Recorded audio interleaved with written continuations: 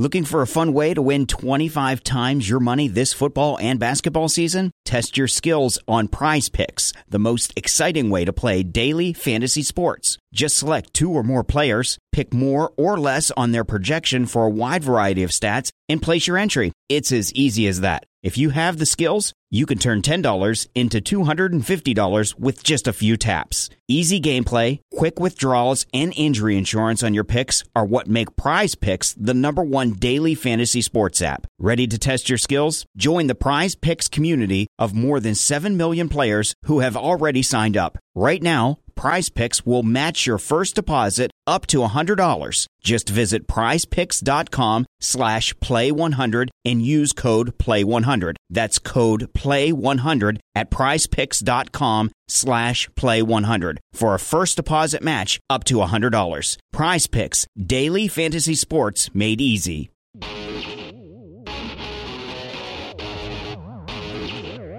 It is SNY.TV's The Juice on the Cuse podcast, covering Syracuse basketball, lacrosse, and football. Today on the Juice on the Cuse podcast on SNY.TV, we'll be talking about the spring football game and the surging orange lacrosse team. I'm Wes Cheng, and I'll be joined later by Brad Bierman and our guest today, Syracuse.com's Chris Carlson. Chris, thanks so much for coming back on the program. Yeah, no problem, Wes. Anytime, man. Chris, I wanted to get you started on this one. You were obviously covering the Syracuse spring football game on Saturday. I just wanted to get your initial impressions of that game. Yeah, spring games are always kind of tough because you're always going to have one team win, one team lose. Someone's going to look good, someone's going to look questionable. But the big question for Syracuse heading into this season, based on how last year went, was the offense. How much better the offense would be in year 2 with George McDonald and Terrell Hunt leading the way. And, I think you saw some positive signs there. You have to take everything with a grain of salt. Syracuse's defensive backs in particular, were injured and a little bit depleted.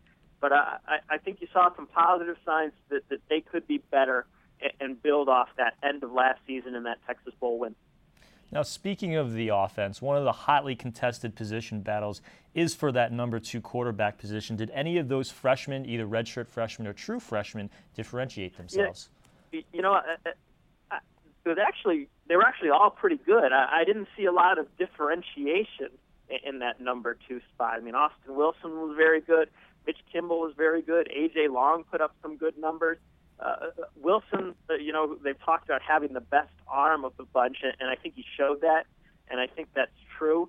But A.J. Long, for a guy who came in at the spring and is a true freshman and is on the slight side, he showed a really good command of the offense in a very limited amount of time. I also think he's probably the best runner of the bunch, and we saw kind of what that could do for Syracuse late last year with Terrell Hunt. And how the offense just changed when he started running the ball more. I still think that the guy who's eventually going to emerge from that group is the guy we haven't seen on campus, Alan Edward. I don't think he's the backup this year, but I think he's the guy of the 4 candidates who has the best chance to be a starter in the future. But the backup job is something we're going to be talking about all training camp because honestly, they ran a pretty vanilla offense, pretty basic, but they all looked pretty good running it. Your colleague Nate Mink picked Ashton Broyld as the unofficial MVP of that game. Do you agree? Yeah, I think you look at the numbers Ashton put up, and I thought he made the biggest impression out there. Now, the question, of course, is that a good thing or a bad thing? He put up huge numbers, broke some tackles in the secondary, and broke some big plays. But at the same time, it's not like Ashton Broyld turned into Sammy Watkins over the course of the spring. He's still Ashton Broyld to a degree. We've talked a lot about his athleticism and how he's a playmaker for this team. He certainly showcased a lot of that. But there's, you have to wonder how much of that was really him and how much of it was kind of poor tackling in the defensive backfield. But for a guy who maybe has had some trouble with switching positions and moving around and kind of getting things mentally, he looked pretty good at the outside receiver spot. He looks like he's getting more comfortable there, and that's certainly something Syracuse hopes will be the case moving forward. You know, one of the articles you had out yesterday, and I want to move to the defense because we just spent all this time talking about the offense, was about Ron Thompson, and Jay Bromley thinks he's in for a breakout year. Do you agree with that? Yeah, Ron Thompson is somebody that the coaching staff has really raved about since he's been on campus. When he was a tight end, they raved about his athleticism there. They just thought it was going to take some time to get him to come on. They switched him to defensive end last year, essentially because the defensive end position was kind of like the defensive tackle position this year, where you had no clue what you were going to get and who was going to do something. So they said, hey, let's take our most athletic guy, put him over there, and see what he can do. It's not like Thompson had a great year, but he contributed. And, you know, now he's had a year of training. He knows what he's doing a lot more on the defensive end position. He had 6 tackles in that game. Somebody has to emerge from that defensive line. Somebody's going to have to make some plays up there. And I think he is the best bet of them all. He's more athletic than the starters. And Tim Doust has done a fantastic job since he's been on campus getting defensive linemen ready. I mean, we saw last year he just cobbled together 2 defensive ends and did a good job. You give him kind of the blank slate that is Ron Thompson, and I think Doust makes him a player, and I think you will see him have a very big season this year. Chris, we'll get you out of here on this one. For those of us who weren't at the game, Syracuse had a new format to their spring game, and they also had a very slight bump in their attendance numbers. What did you think of the crowd, and what did you think of the format of the game? You know, I just find spring games in general to be pretty mediocre. You know, the crowd's pretty tepid. They end up cheering for only the offense. You didn't really understand. They did an okay job explaining the scoring system, but it's not like you can really root for the offense or the defense or get too emotionally invested in that type of scoring system. You know, I'd be curious. I haven't been to any of the big spring games on other campuses to see how Penn State manages to draw 72,000 people. Yeah. Whether it's the tailgating, whether it's the format. You know, I didn't like the format, but I don't like any sort of spring game format, to be honest with you. I think a school like Syracuse, where there's, you know, some fan interest but not insane fan interest, the spring game is always kind of going to be a pretty dull event that will teach what they will tell you about the team, but it's for the hardcore fans, not the general fans. Well, Chris, thanks so much for coming on today. Again, catch Chris's work on the Post-Standard and Syracuse.com. Chris, we'll catch up with you soon. Thanks again. Thanks, Wes. Appreciate it as always. Always a pleasure to talk to Chris Carlson, a colleague of mine back in our daily Orange days, and it's good to see him back in the Cuse.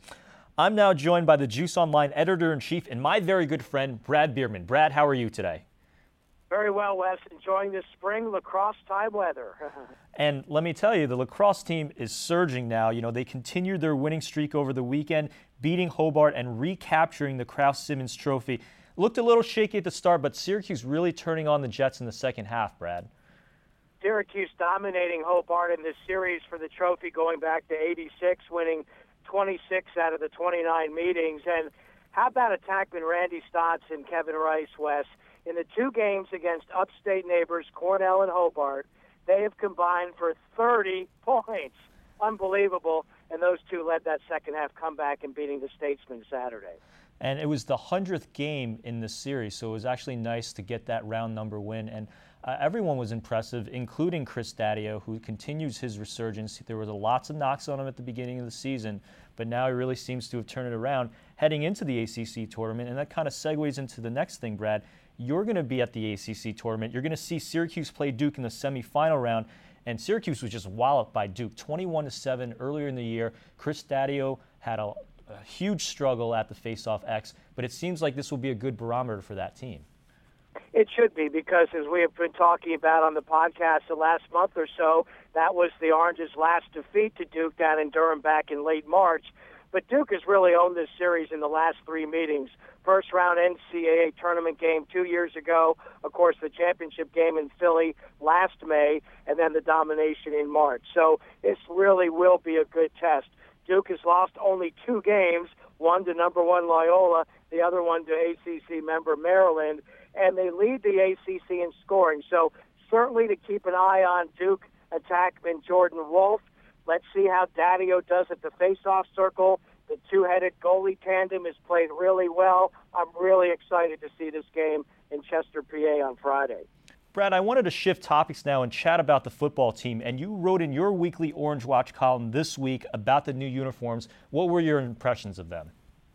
Well, I don't really mind the uniforms that much, Wes, because I understand about new evolution in design and colors and fading this and fading that. And let's face it, the kids today love it. It's great for recruiting. Scott Schaefer's talked over and over about sometimes the little intricacies are what matter. So if it's important to the players, I'm all for it. What I'm really against is how the sports apparel companies, in this case Nike, sit at their headquarters and start toying around with, in this case, 125 years of Syracuse football tradition. And they get their ideas for design and creativity, share it with the team. Of course, the players are going to go nuts and get excited about it. But what I really don't like is, are they really in the best interest of tradition and what the fans that have been following the team for decades really feel about it? So it's more about the apparel makers' decision-making process and the creative branding of the rebranding of the orange than I am about the actual colors and combinations on the field. Brad, I want to stick with football because another scheduling note came from Syracuse playing LSU, announcing officially that they're going to play at home and home. On the one hand, of course, it's certainly nice to have a quality SEC opponent at the Dome, but Brad, we saw what happened in the home and home with USC. It seems like Syracuse might be in for two very lopsided games. Have some confidence, Wes. Come on, you know what Coach Schaefer's doing with his program. I mean, down the road, who knows? With college football, the mental aspect of the games. LSU flies up from Baton Rouge. Who knows what kind of mental shape they'll be in for that game. But I love it because you knock LSU off. Now let's get Alabama, Georgia, South Carolina, Texas A&M from the SEC, and wouldn't mind seeing Oregon, Arizona, Colorado, and UCLA from the Pac-12. That would be great. Look, Syracuse has always been a traditional national scheduling program. I love seeing it. Love that we're going to see an LSU caliber team in the Dome. Well, sticking with football, Brad, before we get to the end of our show, I wanted to get your overall impressions of the spring game played on Saturday. I look at these spring games, especially the program like Syracuse West, as a giant fan fest. I mean, you're not going to really unveil a lot on offense and defense. You have players that are injured, others that can't participate for whatever reason. It's really more a chance to get an eyeful of what the team's going to look like, such as a dress rehearsal, have fun with the mascots, pick out the seats, get free food, etc. It's really more like that for me than anything that we can dive into it from a competitive standpoint. Sure, if you really studied it, you may see some things, but overall, I just kind of look at it as a fun type of event. That's fair enough. Brad, we're right at the end of our show. Your closing thoughts. Let me end my thoughts with this question back to you, Wes. Do you think Syracuse will be a top 76 football team next season? I do. Then they're going to be in a bowl game because there's 39 of them. 39 bowl games for next year, a need for 76 teams. Just crazy with these new bowl games in the Bahamas, Miami Beach, Boca Raton. When will it stop? Wow, it won't stop because there'll be 40 next year. Just crazy with all the football bowl games. And, honestly, it may save a couple of coaches' jobs, which is a good thing or a bad thing depending on which side of the coin you fall on. My closing thoughts are on Syracuse star, or former Syracuse star, Carmelo Anthony. For the first time in his NBA career, Anthony will not be playing in the postseason. Brad, Coach Mike Woodson was actually fired earlier today, and it seems like Anthony is also on his way out of New York, and I think that might be best for everyone involved. If that is the end, was a very tumultuous time for Carmelo Anthony in his career. And, Wes, that saga would take an entire SNY.TV podcast to review. That's it for us. For Brad Bierman, this is Wes Cheng reminding you that my plumbing is all screwed up because, as it turns out, I do not own a garbage disposal. You've been listening to the Juice on the Cuse podcast on SNY.TV, and we'll see you next time.